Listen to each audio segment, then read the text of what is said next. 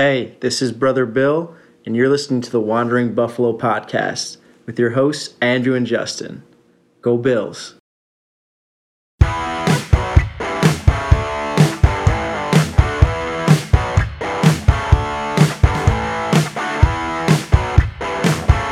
Bills Mafia, welcome into another episode of the Wandering Buffalo podcast, a show on the Built-in Buffalo Network. My name is Justin. I will be your host tonight. My co-host Andrew has the day off, so we just want to bring you the show still, some Bills-related news to get to. We've been doing the 13 reasons to be optimistic for the future of the Bills, so we'll get into that. But first, you can find us on any social media by searching The Wandering Buffalo. We are on YouTube, Apple Podcasts, Spotify, pretty much anywhere where you can get a podcast, you can find us. I hope you're enjoying your day, and thanks for joining us again. I know personally out here in Rochester, New York, we got this first taste of Fool Spring. It's about 61 degrees outside, so really about to get out there and enjoy the day, but wanted to make sure we're bringing you the Bills news going on this week, and we're going to start off with that. So there's Tyler Dunne had a report that came out this week that was, I guess, a little troubling. Basically highlighting kind of getting a little bit more information as to the last 13 seconds of that Bills-Chiefs game. And this is something that we haven't really heard much about thus far, right? It's kind of been the season ended and there was no media staff allowed at locker room cleanout day. It's kind of been mum's the word on this. And then we first see Dable going to the Giants. There comes out a report with the whole Brian Flores deal about McDermott kind of being tough to deal with, and Dable was thinking about leaving anyways.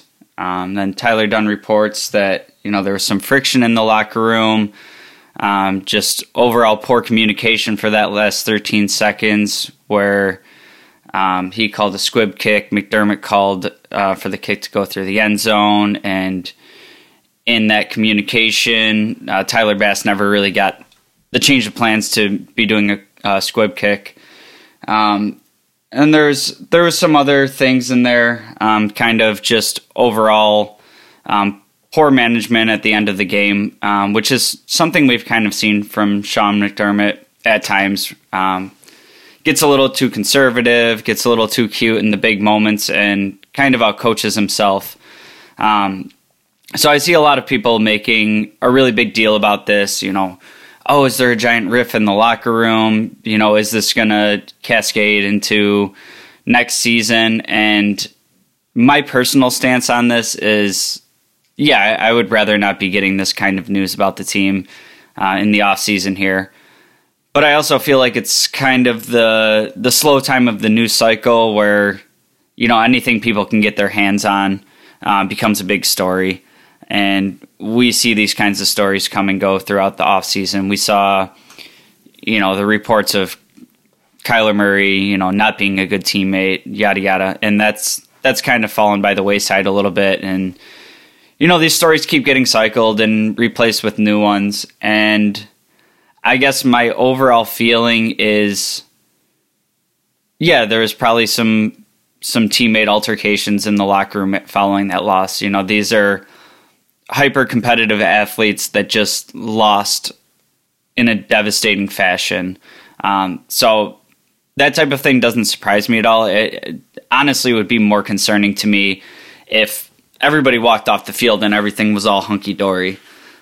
So it's kind of a little troublesome to hear, but I also feel like this type of thing isn't going to go away until the team is back on the field and competing and winning games. And, there's the old adage of winning cures everything. And I think that's so true that, all these little squabbles, the problems people have with each other, all that kind of goes away once you start winning on the field. So I guess we'll kind of see what else comes out on this story. For me personally, there was some stuff that I didn't love reading, but it also wasn't all that surprising to me.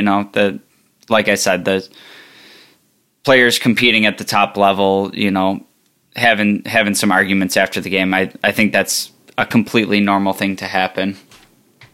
Some other news coming out of One Bills Drive this week. It looks like the training camp is going to be moving back to St. John Fisher, which I guess I'm kind of divided on. As somebody that lives in Rochester, it's really exciting to me. But also we kind of talked about this last year with the facilities that they've put in Orchard Park.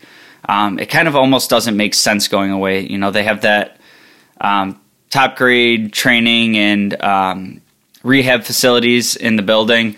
So kind of moving up the road to Rochester, in my mind, is just like a standard Bills fan, doesn't make all that much sense. That being said, having it at Fisher, it's a 15-minute ride up the road. I'll definitely be in attendance for a few of those practices.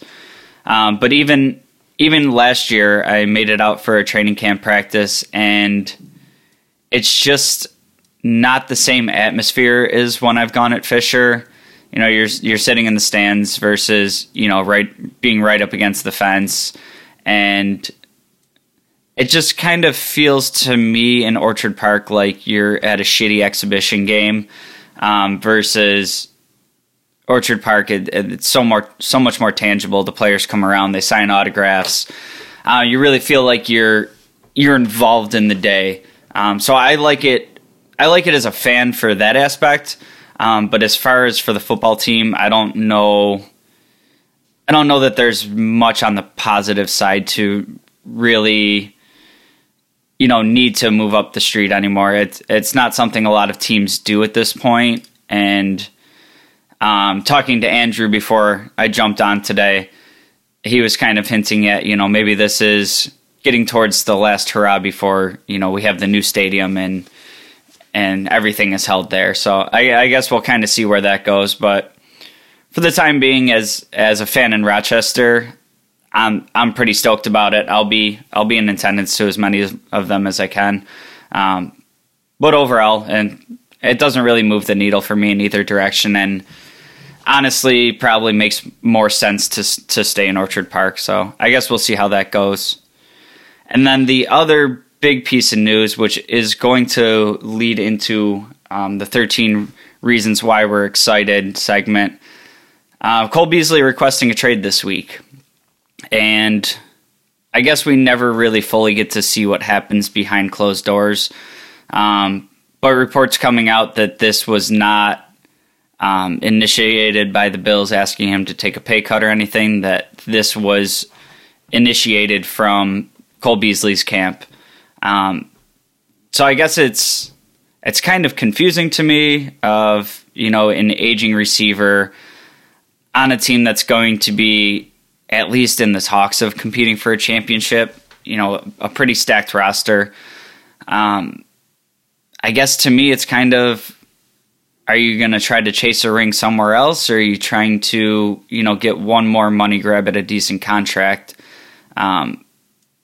Personally, I don't really know where I stand on it. I don't think Beasley was going to come back on the same contract that he has. I do still think he offers value to any team in the NFL. He is still a top end slot receiver. But I don't know if this points to, maybe there are some rifts in the locker room. Maybe for some reason he's choosing to move on rather than, kind of try to run it back here for one more year. Certainly looks like he won't be back, and with Isaiah McKenzie and Emmanuel Sanders in the balance, kind of creates some holes at receiver. So I guess it'll be interesting to see how it plays out and what the compensation looks like. And, at the end of the day, him requesting a trade doesn't necessarily mean that he's gone. The Bills have given him permission to seek that trade, but he's also still under contract. So, there's got to be a trade partner that's willing to do a deal, and it has to make sense to the Bills as well. So if Beasley's kind of pointed out the fact that he doesn't want to be in town anymore, I think it's likely that he moves. But there's nothing saying that the Bills have to move him just because he requested a trade. So that'll be an interesting storyline that'll play out over the next couple months leading into the draft, and I guess we'll kind of see where that goes. We're going to take a quick break right now. When we jump back on, we will jump into the number 6 reason to be optimistic for next year. Stick around. Hey, this is Bills Vader. Now back to the show. All right, Bills Mafia, welcome back, and thank you again for joining me on this episode of the Wandering Buffalo podcast. Again, my name is Justin. I am your host tonight. Andrew has the night off. He'll be joining us next week. And just want to dive back into our 13 reasons to be optimistic for next year segment that we've been doing. And I'm just going to fire this up with a quick recap of the first 5 items that we've talked about. If you missed any of the shows, go back and listen to them, just kind of discussing where the team stands, what the future looks like, what changes we expect, and why those changes get us excited. So Andrew kicked us off on the first week with Brandon Beane. Just the way he builds the roster, the way he's been able to maneuver with contracts, make trades for players that looked like they weren't going to be on the roster. Followed it up with Gabe Davis on the second reason. Just kind of the tail end of last season, he really started to blossom and come into his own. And we saw that a bit in his rookie season. And then year 2, he was kind of quiet for a while and then kind of came bursting onto the scene. Obviously had that historic night against the Chiefs. So I guess kind of seeing the direction he's headed and wanting to know where that goes is why I was optimistic there. Andrew had the following week with the return of Trey White and kind of just the overall training and medical staff that we have in Buffalo and how they treat the players and, making sure that the players are feeling right and not kind of forcing them back in when they're kind of dealing with a nagging injury, giving them that extra time to make sure that they're healthy and looking out for the best interests of the players versus just the team. The following week, I had the changes coming on the D-line. This one is kind of going to be similar to what I'm talking about tonight. And this isn't necessarily one that pops off the page as something to be optimistic about. I think this is somewhere where we have needs, and we didn't get enough out of our pass rush last year, and we have aging defensive ends in Addison and Hughes, and do we bring them back? And we have Harrison Phillips up for a contract when he just finally started coming onto the scene. Vernon Butler's likely out of town.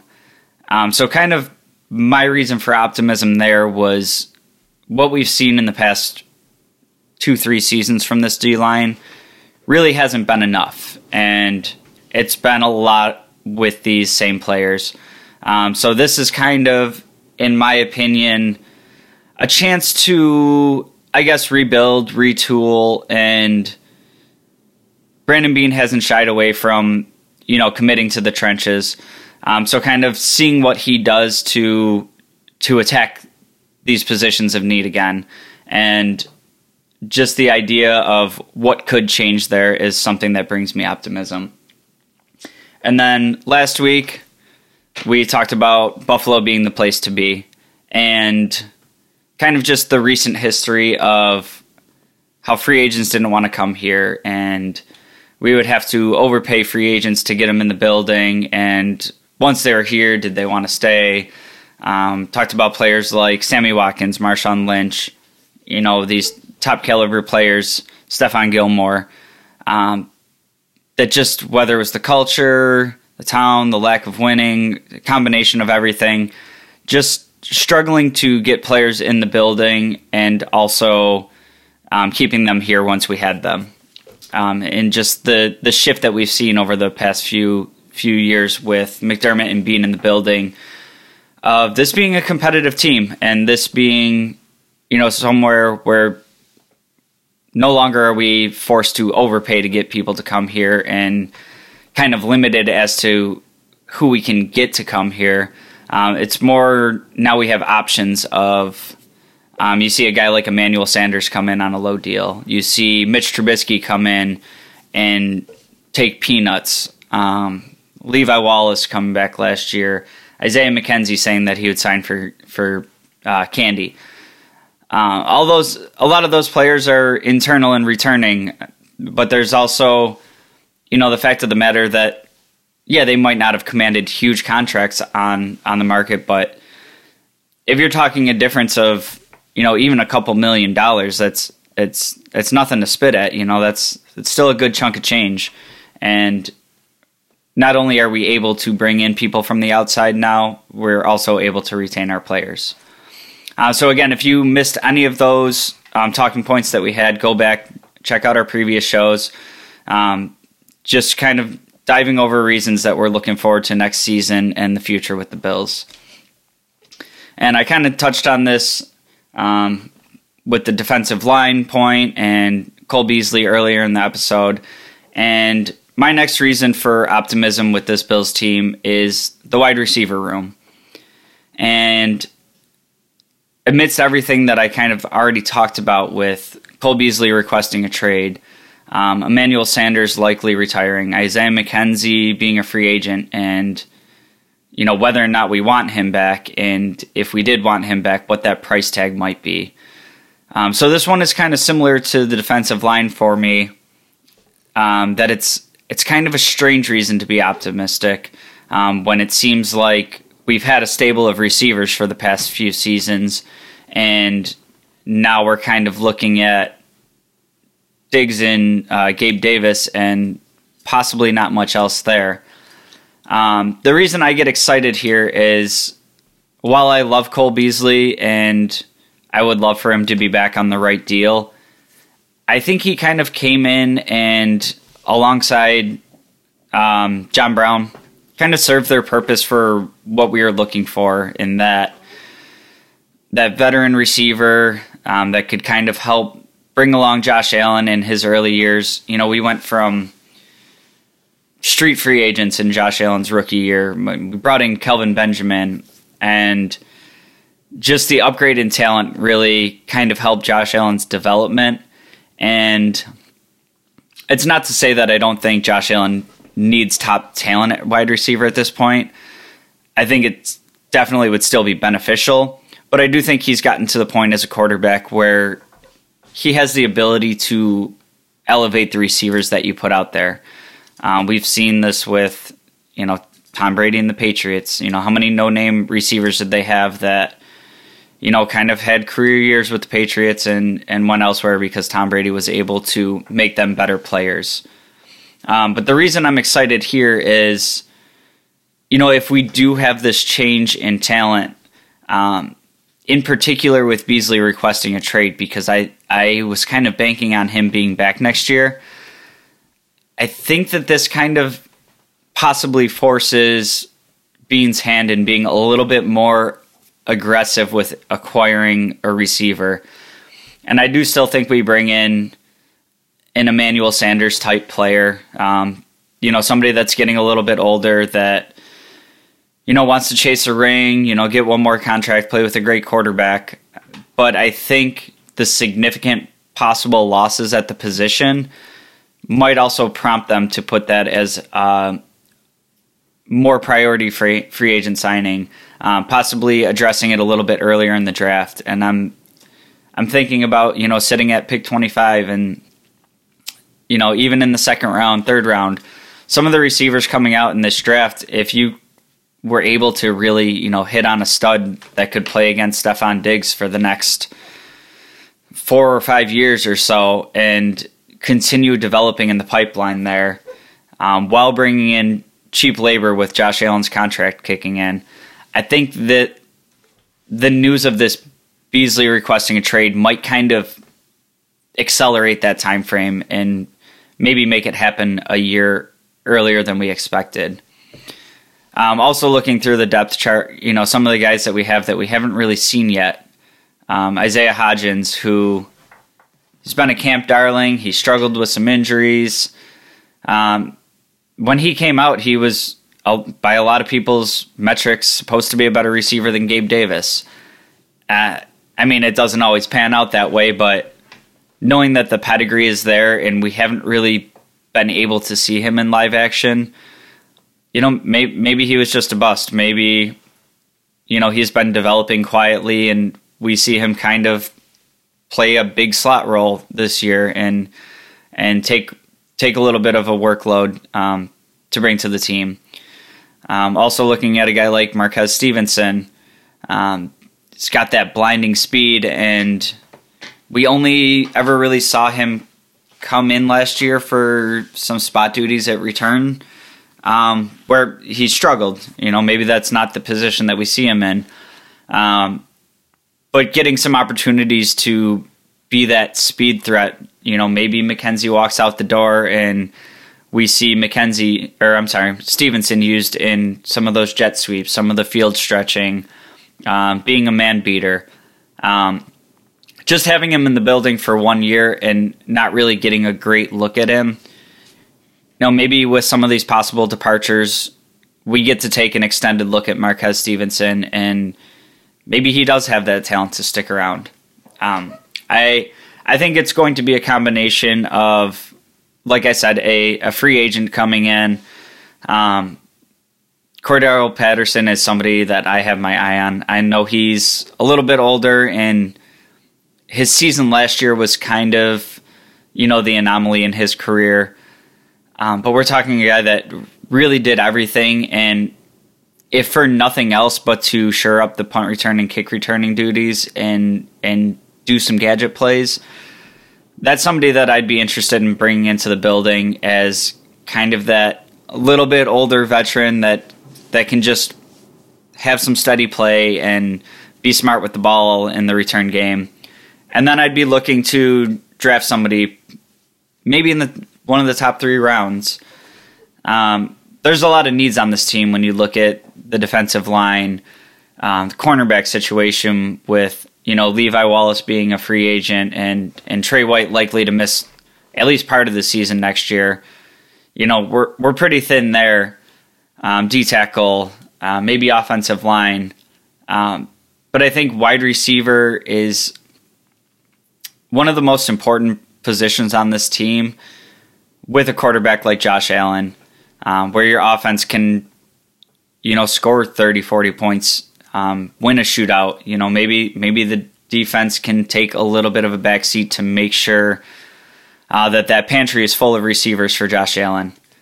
This offense has shown that, and there could be some tweaking coming with Dorsey, but I expect to see a pretty similar offense where it's very wide receiver based. You get Dawson Knox in the mix, who I almost kind of consider, like half tight end, half receiver, with the way he can move. But just the opportunity that we have of Gabe Davis kind of being forced into a bigger role at this point, and then being able to retool some of the depth there. And like I said, it's kind of strange to say because going into the season the last couple of years, it's been, one of the most intriguing camp battles has been like wide receiver 5, 6, 7, and, how many are we going to keep, and, who's going to do what roles on special teams and whatnot. And this year, I think it's going to look different, where we're kind of just rounding out that 5th receiver, maybe a 6th one, with special teams duties. And I think what happens this off season will really give us a chance to make significant improvements, but also show us, if we don't see Isaiah Hodgins this year, he doesn't have it. With all the situations going on with receivers possibly leaving, if we don't see Stevenson this year, I'm not optimistic for his future. So I think this kind of also forces the team's hand in really evaluating what is currently on the roster and what moves we have to do, what moves we have to move making going forward. And like I said earlier, with with Josh Allen's contract numbers about to start hitting, the idea of signing some of these receivers that come up in free agency. And I had a buddy this past weekend talking to me about, oh, well, is Dallas really going to cut Amari Cooper? And would you be interested in for the Bills? Like, yeah, any team out there would be silly to say that they wouldn't be interested in Amari Cooper. But the reality of the situation is the cap numbers that we're up against and Josh Allen's contract kicking in and possibly having to extend Edmonds and Stephon Diggs is due for a raise. Going after these top names in free agency at receiver, it's right up there with like cornerback and defensive end. These top flight receivers go for about $20 million a season, and it's really just becomes unrealistic. So I like the idea of having to draft some young guys and get them in the building and being able to fill out the roster that way and really draft and develop and re-sign your own guys. And I think that we still see that aging veteran signing this year, but that probably ends up being the end of needing to do that. You have veteran leadership in guys like Gabe Davis and Stephon Diggs at that point, and that ends up being like the savvy veteran voice in the room that you bring in with an Emmanuel Sanders, a Cole Beasley. So I think all of these things compiled together, at a first glance, it kind of looks like we're in a much worse situation than we were last year, which honestly, as it stands right now, we very well could be. But the idea of there being the opportunities and the swings at the plate that we can take to make a position group that was already great on this team into an even bigger strength. And that is why I'm looking forward to the receiver group going forward and what it looks like. That's going to wrap it up for today's show. I thank you again for joining me tonight. Again, this is the Wandering Buffalo podcast. We are brought to you by the Built-in Buffalo Network. If you ever want to hit us up, get on the show. We're always looking for guests. If you have any feedback on, what we're optimistic about, what you might be optimistic about, something you think we're missing, hit us up. You can find us on any social medias. Just search up the Wandering Buffalo podcast. If you want to get in touch with myself directly, you can find me on any social media at jgods22. And you can find my co-host Andrew on social media at 2changs. It's going to wrap it up for this week. Thanks again for tuning in, and we will talk to you next week. Go Bills.